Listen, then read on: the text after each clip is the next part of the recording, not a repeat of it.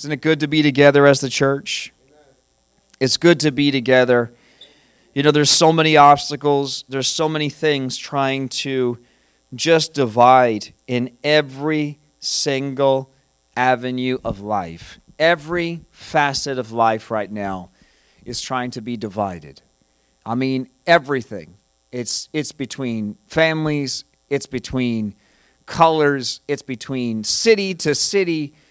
I mean, in nation to nation, there is a force that like I've never experienced, and I'm younger, but even the older that are still alive in this world today are expressing the same thing. They've never seen it like this before.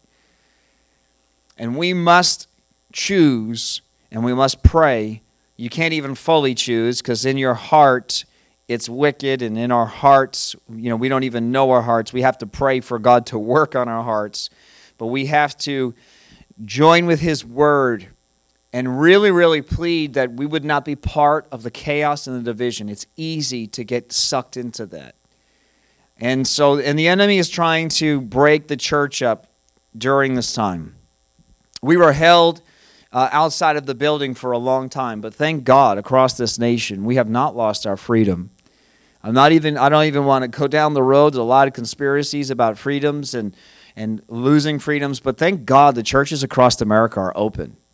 You know, we don't have to be open. We need to realize that's a big deal. The churches, the movie theaters are not open. The movie theaters right here, they're losing billions of dollars across this nation, and the churches are open. We need to realize that. We have freedom in this nation. God has given us a supernatural. We open before other things, right? There's no baseball, unless you want to watch it on TV, right? There's no football, hockey, soccer, basketball, none of those things. But churches are open. We need to realize that God has been faithful to us. Amen? And so the devil's going to try to divide up, and he's angry that churches were allowed to open across the nation. I mean, every state, 50 states, churches were allowed to open. Yes, there's things we don't like about it, but they're open. And the devil's angry, so he's going to try to stir it up and bring division into this very last thing of our Christian faith, the church. We are the church, the people are the church, right? It's not the buildings, it's the people. But he's going to really try right now to break that thing down. Amen? We need to really focus on the Lord right now and focus on His faithfulness, and focus on the fact that He, in this nation, has still allowed us, right? I mean, allowed a freedom that some nations don't have. It's illegal, right, in most of the Middle East to be a Christian. In fact, your whole life, right, your physical life is at danger, not just losing, you know, your name or losing property, but your physical life is in danger. And we need to actually be serious about this, serious about what we have in the Lord right now. The devil's going to try to attack it. Is that making sense to anyone? And just in your own personal time, and as we're gathering together, I need us to realize as the church right now that this is 911. I can't express it enough. I haven't really been going on about it. I've been kind of just, you know, tiptoeing around it, and we're trying to move forward. But it's 911. We're literally on the cusp of 9/11 as it is, the anniversary. And it's a reminder, right, that our walls are not impenetrable, but God's grace is still there, right? God's grace is still over this nation. But there was a moment where it broke through our borders, right, and caused a change. I mean, we've changed.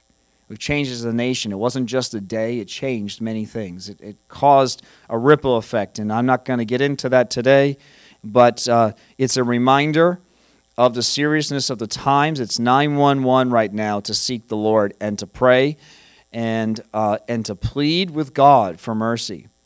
The enemy has a plan to destroy us, but God has a plan for this nation as well. As I was praying and just talking with the Lord this week, we know this.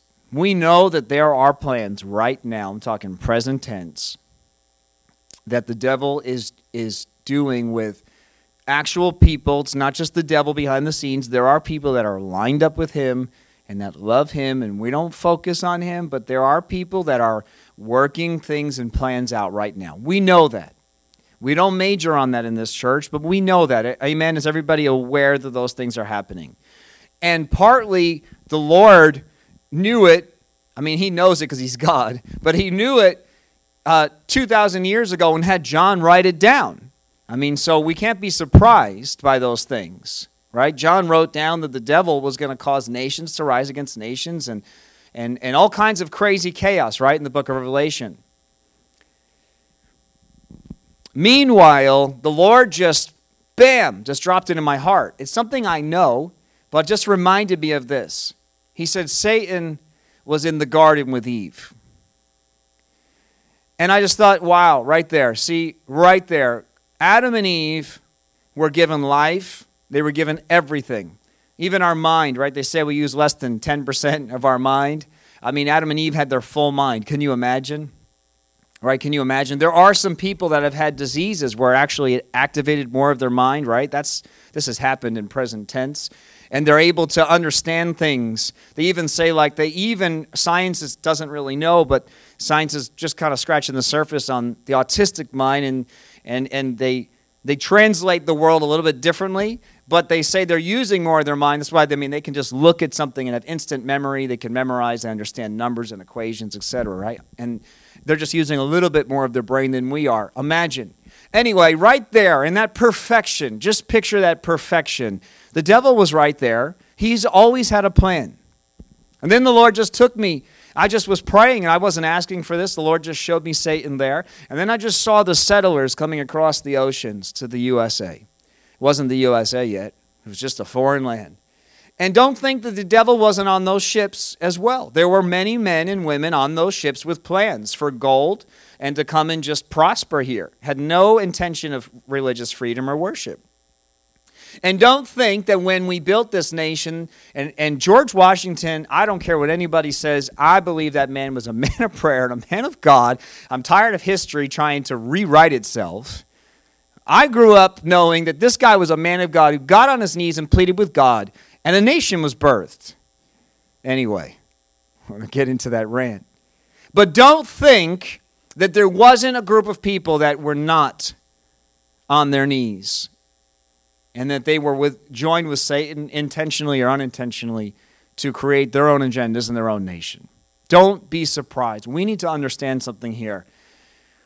This has been his plan from the beginning, right in the garden, and yet, so now the Lord rewinds it to me, rewinds the whole story. Okay, so he showed me, I just was praying and I just saw this story unfolding. The devil's been with us since the garden, and yet we have our Bible. We have the apostles and the prophets, the evangelists, the teachers, right? The pastors today moving and teaching freely. We have a preservation. We have more word than you can possibly imagine. We have commentaries. We have commentaries on commentaries on commentaries. And then videos on those. Besides the fact that even though the devil was in the garden with Adam and Eve, Jesus was already in the works. It was already being planned out.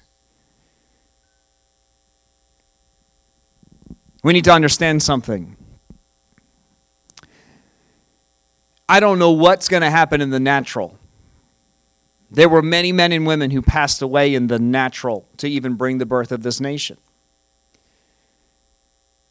I don't understand all that. I don't want to think about that really, right? We don't want to think about that except to just be who we are. I mentioned this some weeks ago, and I kind of want to talk about this today, that we are who we are. Let's just say it out loud. We are who we are. God has placed us here on purpose in this time. We could have been born at any time. You know, science tries to tell you that you are by chance. You are some random accident, which is a crock. That is ridiculous. God not only created you on purpose, but he could have placed you in any time in history, and you were chosen to be right here.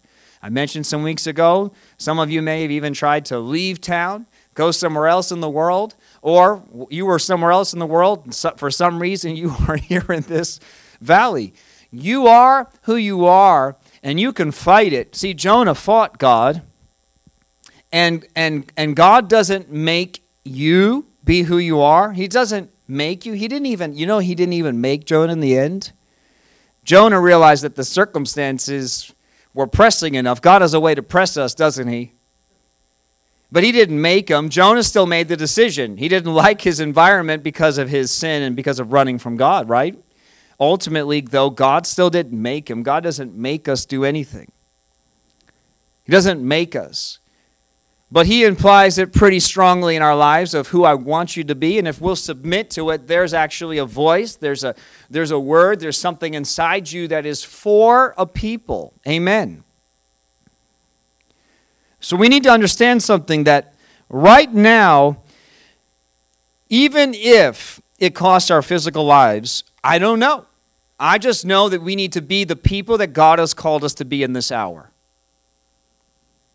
Imagine if Washington soldiers were just like, I don't want to die, which I know they didn't, like we're going to say, but because of that, I'm not willing to fight. Instead, they said, I don't want to die, but I have to do what I need to do. This is the time I live in. This is where God has placed me, and I need to be who I'm called to be. I think we've forgotten that. History has kind of forgotten that. We've become so normalized. We've been so removed from those things that we forget that our lives are not our own. Our lives are not our own. I want you to say that out loud so you hear it. My life is not my own. Thank God we have eternity to look forward to, don't we?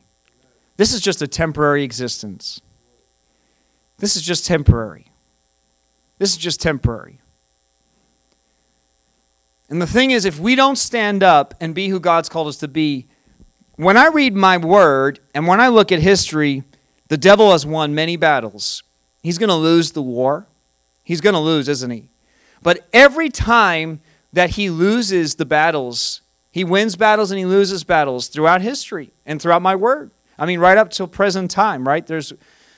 I bring it up a lot because I think it was, we call them the greatest generation, World War II, where, we left here in our safety and our peace here. Finally, we did have, Hawaii hit, but for the most part, America was untouched, and we went over to Europe, right, all the way over, all the way over to the east, right, to fight this war because we saw that this thing, even though we have to, it's physical, we have to separate right now the physical and the spiritual. The devil was obviously, if we're looking, the devil was using Hitler and using Stalin and using those agendas, right? Using it to try to control the world, to bring about a one-world government. It's not conspiracy, it's history. That's what they wanted. Germany wanted to rule the entire world. And yet there was a people that rose up and they laid down their lives, and we have freedom here today because of it. We must not forget that. I don't want to make this about war, and I don't want to make this about politics, and I don't want to make this about what nations live and what nations die. This is about us as believers, and I'm using that as the example to remind us that if we don't give our lives right now fully to the Lord and fully for whatever that cause is, it's still unfolding. This is the strangest times in our lives, but it's unfolding. And if we don't fully commit and fully submit to the Lord right now, a generation or generations will be gone. We must right now become serious about this, and we must give our lives.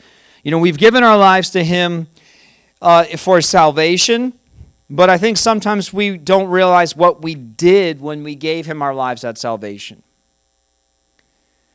When you got saved, what the world has forgotten, much of maybe the Western world, maybe like the Middle East still gets it and China still gets it, but what we don't realize is sometimes is that you said to God, I've lived my life so far.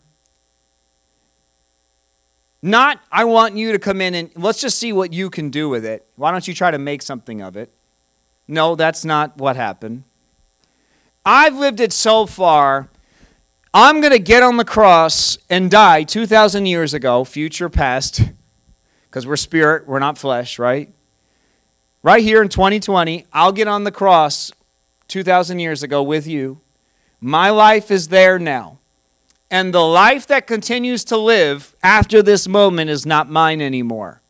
That's what happened at your salvation. That's true salvation. That's the Word of God. I'm not saying that's salvation theology, salvation teaching, but that's salvation from the Word of God. We lay down our lives, and we are no longer alive. Now my life is 100% fully submitted to the Father. Because the Bible tells me that Jesus, that's how he lived. And the Bible also tells me it's no longer I who live, but Christ who lives in me. So then, how is this person right here with Jesus in me going to live? The way that Jesus did. Completely submitted to the Father, with no motives, no intentions, no plans, no purpose, no dreams, except the ones that the Lord puts in me and unfolds day by day, moment by moment, person by person. Amen. We read something. If you've been reading with us, I want to just go here for the next couple minutes. If you've been reading with us, and I've been doing this now. This is the third week. I'm actually going to pull from our group reading. I didn't, that's happened before, but I haven't made that a habit. But I thought it was interesting that this third time in a row, really felt like as I was just reading with us, like we've been doing. Sometimes we've just been doing the daily readings together, and that's great. And then the Lord gives me something different for the sermon. But something struck me again for the third week in a row from our readings, and it's about David again. Last week we looked at him, right? Not carrying the ark properly. I want you to look with me at the book of 1 Chronicles chapter 29. 1 Chronicles 29, verse 1. I'm just going to do a quick reading. I'm just going to read right down through 15, 1 through 15, okay? We're just going to read the verses, and then I'll just talk about this for a few minutes. It says, Then King David turned to the entire assembly and said, My son Solomon, whom God has clearly chosen as the next king of Israel, is still young and inexperienced. The work ahead of him is enormous, for the temple he will build is not for mere mortals, it is for the Lord God himself. So I'm going to just read, but just quickly I want you to note David the father. That's the generation that's living right now. God gave him a mandate. There's another generation coming, that's Solomon. And David recognizes the generation living now that the job that Solomon's going to have to do is big. It's a big job that this next generation's got to do. So the generation now living, that's us. He says the work ahead of him is enormous. And then verse 2, it says, So using every resource at my command, I have gathered as much as I could for building the temple of my God. David gathered as much as he could, even though he wasn't going to build it. You know, we read in the Word, and there's other guys that were like, thank you, Lord, that judgment's not going to strike in my time. I'm like, what? How can you say that? And how can God be okay with that? God's like, I'm going to judge you, but not to your children, not to your grandchildren. I'd be like, Lord, no, judge me. Don't judge them. They're like, thank you, Lord. Thanks for that. At least I'll be at peace. David has a heart after God, doesn't he? David is the picture of Christ in the Old Testament, right? He is the heart of God. And the heart of God is to pave the way for the next generation. Jesus paved the way for the disciples. They paved the way for us. Don't forget, your job is to pave the way for someone else. You are not here for yourself. Everything you have, because I hope I get into it, but I don't want to run out of time. Everything you have is because God's given it to you. And you reap the benefits. The more you give, the more God gives back to you. He gives to you. You give of yourself, and he gives to you. But let's just keep reading here, as I promised. Okay, I can't help it. I start preaching right away. I just want to read it. I can't help but preach it. So he gathers all these things, and great quantities, verse 3, and now because of my devotion to the temple of my God, I am giving all of my own private treasures of gold and silver to help in the construction. I just read this week, and man, this just struck me. Because he had the ability as a king, and a blessed king, and God's power over him to really gather. It's unbelievable between David and Solomon how wealthy this kingdom was, if you really study it out. But David had his own personal wealth, and it says, he says, because of my devotion to the temple of my God, I'm giving all of my private treasures of gold and silver to help in the construction. This is in addition to the building materials I've already collected for his temple. I am donating more than 112 tons. That's for all you people who don't know it. I think everybody does, but let's just say it out loud because it's unbelievable. It's 112 times 2,000 pounds. 112 times 2,000 of gold. Okay, and I think gold per pound right now is, what's it, $120,000, something like that? Let's see, $32,000 a pound times 2,000 times 112. You could do the math. We're talking billions of dollars. And he's like, oh, I just decided to just give all of my billions because I realized that my life, what is my life? I mean, my life's just, my life is here for a moment. It's a glimpse, it's a vapor. And he says, so I've decided to give this all to the building of the temple, and this is addition, and I'm donating 112 and then 260 tons of refined silver to be used for overlaying the walls of the buildings, and for the other gold and silver work to be done by the craftsmen. Now then, who will follow my example and give offerings to the Lord today? Then the family leaders, the leaders of the tribes of Israel, the generals and captains of the army, and the king's administrative officers all gave willingly for the construction of the temple of God, and they gave about 188 tons of gold, 10,000 gold coins, 375 tons of silver, 675 tons of bronze, 3,750 tons of iron. And they also contributed numerous precious stones, which were deposited in the treasury of the house of the Lord under the care of Jehiel, a descendant of Gershon. And the people rejoiced over the offerings, for they had given freely. Everybody say they had given freely. And wholeheartedly. Everybody say, and wholeheartedly to the Lord. And King David was filled with joy. Then David praised the Lord. Verse 10. It says, David praised the Lord in the presence of the whole assembly. O Lord, the God of our ancestor Israel, may you be praised forever and ever. Yours, O Lord, is the greatness, the power, the glory, the victory, and the majesty. Everything in the heavens and on earth is yours. Let's just say that out loud. Everything in the heavens and on earth is yours. I think that's a key here that we need to remember. Everything is yours. We adore you as the one who is over all things. Wealth and honor come from you alone. So wealth comes from God. What you have came from Him because everything is His. Everybody say, everything is His. Wealth and honor come from you alone, for you rule over everything. Power and honor come from you alone, for you rule over everything. Power and might are in your hand, and at your discretion, people are made great and given strength. See, David recognized that God had blessed him, that God had raised him up, and David lived a good life for the season he was here, for the time that he had. He lived well, but he recognized a principle that we must recognize, which is that everything I have, all my power, all my authority, all my wealth, everything I have is yours because it's at your discretion to give me what I have. That means that it doesn't matter how smart I was and how fast I was and how sharp I was and how good I was at running and sneaking and hiding and working my way to the top. I worked my way up the military corporate ladder right up to the top, and then they made me king. I'm so good. Look at me. I'm David. I mean, that's what the world would say. He recognizes that everything he has and everything he is from the Lord and came from him, and he is not his own.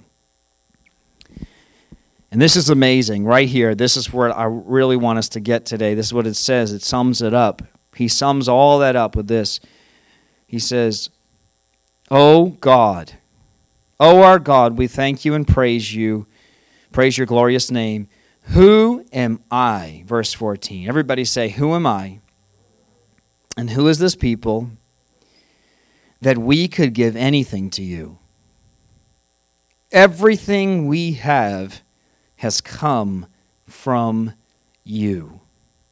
And we give you only what you first gave us."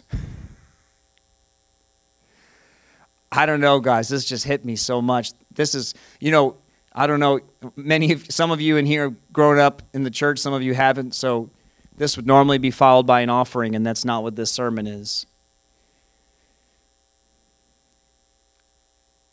God has given us so much. Not just the fact that he says all humanity, everybody in humanity, everything on the earth and heaven, everything is from him, but especially in this nation. People paid a price. George Washington paid that price. I see it, but also, the people like Finney who paid a price for the Northeast. All these churches that we complain there's too many churches, one on every corner. Not us, but that's what the world would say, right? So many churches. We don't need another church. So many churches. All those were planted and paid a price. Somebody paid a price for this. All the freedoms, everything we have. We have so much. We have so much. We live in such luxury in this nation. God has given us so much, and it comes with a great responsibility. I want us to recognize today that this is not about your money. This is about everything you are. Just say, this is about everything I am. Everything you are. Just whatever your... we don't have a ton of time, so let me just pause here, and I want to come back to and just sum up these couple of verses here. But just quickly, just listen, and I'll just read some. I'm going to try to not preach from them. I'm just going to quote them.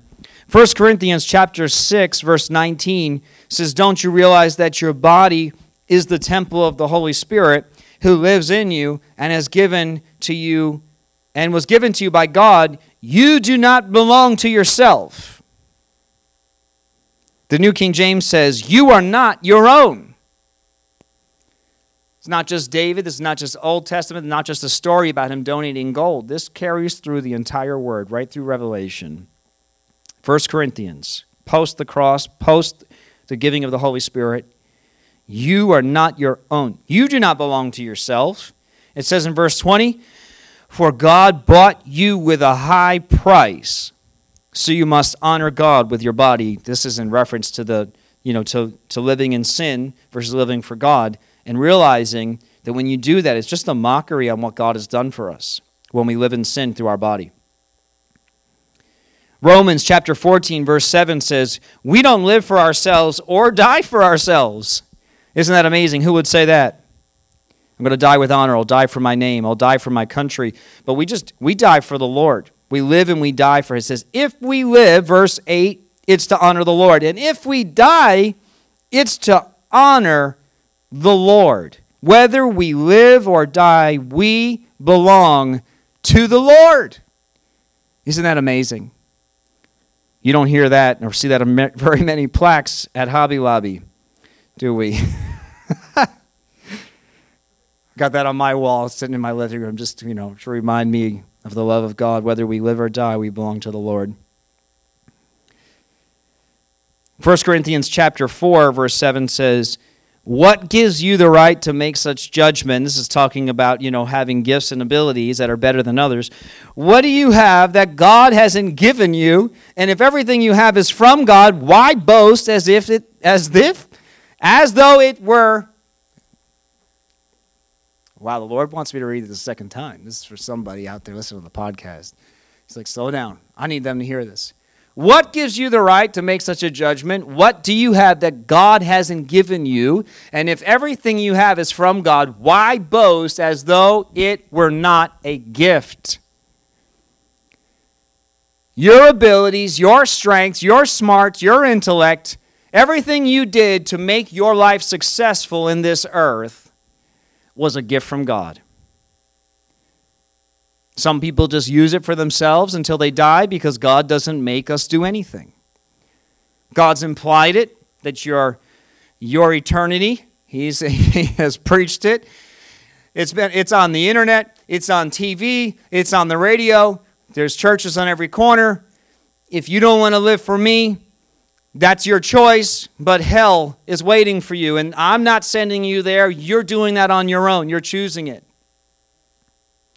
In contrast, as Christians, we can't come into Christianity and then bring worldliness in, bring Babylon in, bring that self, bring that flesh thing in. And this happens, and we need to repent for it. That's part of our repentance right now. We're repenting these 40 days for churches and pastors and Christians that have now decided to elevate themselves above others and think that they're smarter and better and that who they are and that they deserve more and that, that everything they have is because they've worked hard for God. That's a lie from the pit of hell. You don't have anything because you've worked hard for God. You don't deserve anything.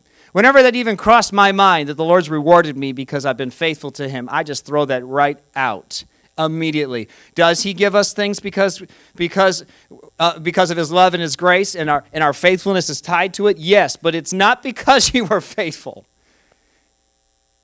Yes, our faithfulness unlocks it, but don't be deceived that it wasn't from His grace and mercy always. Everything you have and every gift you have is that. That's where it comes from. Your faithfulness just unlocks it, but that's not because of your faithfulness, like you earned it. Amen? I know it's a fine line, but everything in the Bible is fine lines. Isn't that true? Matthew chapter 8. Actually, we'll move on from there, but I'm going to read it. They said to Jesus, "Hey, I want to follow you," verse 19, and Jesus says, "Foxes have dens to live in and birds have nests, but the Son of Man has no place even to lay His head." I want to follow Jesus. This is amazing, Jesus. Look at your ministry. Look what you're doing. Okay, well, I just want you to recognize something, what it means to follow me. You want to follow me, this is what it means. I don't even have a place to lay my head. I lay my head wherever it happens to lay that day because I'm at somewhere else all the time because I'm listening to the Spirit of God. I don't have anything in this earth, and nothing in this earth has me. Isn't God so faithful and good to us, guys? God has given us so much, and I'm so incredibly thankful. I just thank Him constantly. That's the majority of my prayer is thanking God for what He's done and thanking Him for the things we don't even realize. But just health, right? Health, the season we're in, the peace that we still have, even with all this chaos, the peace we still have in this nation. Don't we realize that this is still good? It's bad, but it's good. I don't think you want to be in Qatar right now. Anybody want to be there? I don't know why I picked that one. I'm just picturing a place I don't want to be in because it's a harsh environment for me as a Christian.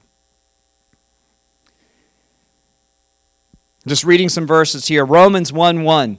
Paul knew who he was. Out of the New King James, Paul said, Paul, a bondservant of Jesus Christ. Jeannie's going to love that.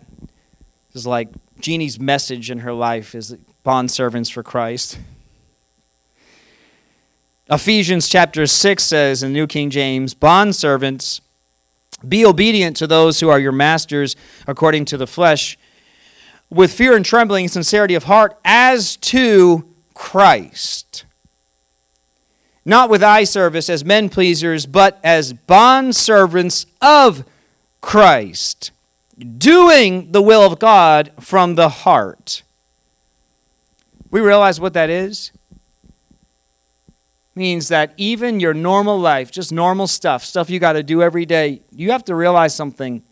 Yes, there's going to be maybe a man or a woman who pays your physical paycheck, but you're working for God. Everything you do, God is watching. Every kind word and unkind word. Every time I was just joking with Dawn telling, I said every employee, they always skip corners. And one of the things we do is clean gutters. And everybody says, all the employees say, yep, I cleaned all the gutters. And as the boss, you try not to micromanage because you'll never get anything done. But the employees always lie. They never cleaned the gutters. They just didn't feel like climbing up there. Yep, they're all cleaned. Right, Rick?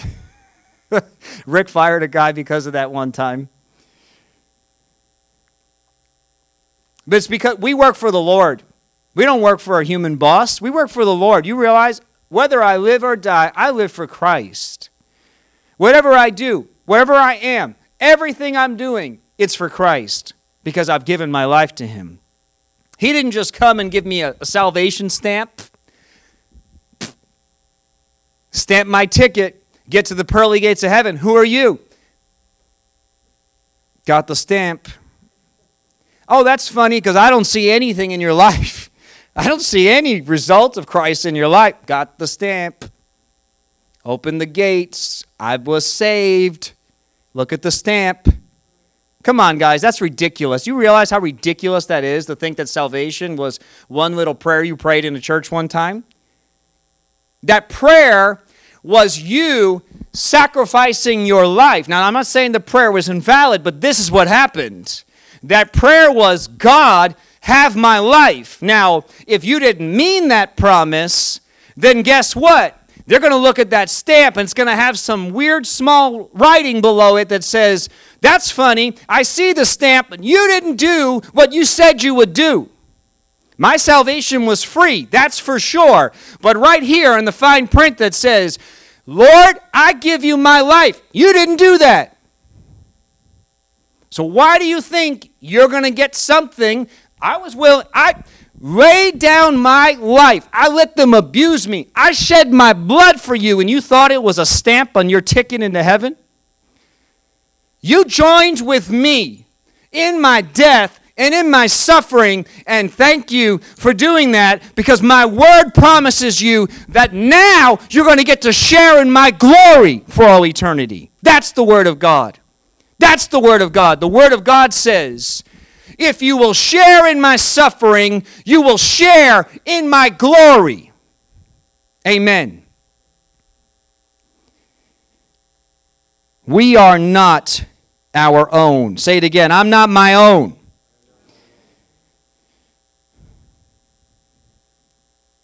First Chronicles 29. Just want to finish those verses. They need to be read, and I'll close here. He says, who am I and who are my people that we could give anything to you? Everything we have has come from you, and we give you only what you first gave us. Verse 15 says, we are here only for a moment, visitors. Isn't this a sweet, sweet verse? Let's just dwell here as we close. We're here only for a moment. We're visitors. We're strangers in the land, as our ancestors were before us. Generations come, generations go. You know, and if you try to hold on to that life, you're going to be like, man, what'd I do with my life? What a waste. It comes so quickly. It's gone so quickly. You know, husbands died, wives died, children's, then they're gone, and the children's now inherit the property, and they got to deal with the inheritance and break all of it up and then try to make the best. And then it's like this useless, worthless existence, isn't it? But we don't hold on to that like this world does. Every time that we take a breath, it's for the Lord. And when we lay down those breaths, it was for the Lord. And our generation, if we have done what God has called us to do, that's going to live after us, we pray that they're going to do the very same thing. And suddenly there's value to your life and to the lives that are left behind after you. Amen. Our days on earth are like a passing shadow, gone so soon without a trace. I have no idea, and I'm not even going to try to make a prediction. Don't ask me what I think's coming, because I don't know. But I know this. 911, 911, 911. The Lord is ringing the alarm bells. Do not just sit by and watch the devil just destroy this nation. It's a time to pray. It's a time to fast, time to gather with your family, shut some things off, turn some world off, get the world out of you. It is not time to be dabbling in the world. Amen. Thank you, Lord Jesus, that we have committed our lives to you. I thank you, Lord. This is a church, Lord, that did get saved because we realized what that meant. It meant follow you. You said, follow me. And we said, yes, Lord. Yes, Lord. Yes, Lord. Lord, when we keep saying, yes, Lord, I thank you, Lord, you're going to keep asking of us what is beyond our ability. It's beyond our capability. It's beyond us. And Lord, we just say, yes, Lord, I'll give everything I've got till there's nothing left to follow you. We thank you, Lord Jesus. Thank you, Lord, again for this church. And I thank you, Lord God, that your grace and your mercy are here in this room today. We just settle everything with you, Lord, in us. And we pray, God, in the name of Jesus, for our fellow brothers and sisters, Lord. Maybe some are dabbling, and maybe some are wandering, and maybe some are teeter-tottering on that fence. We thank you, God Almighty, from your grace and your mercy, to call them in to the true fold of Christ in this hour before it's too late. In Jesus' name, amen.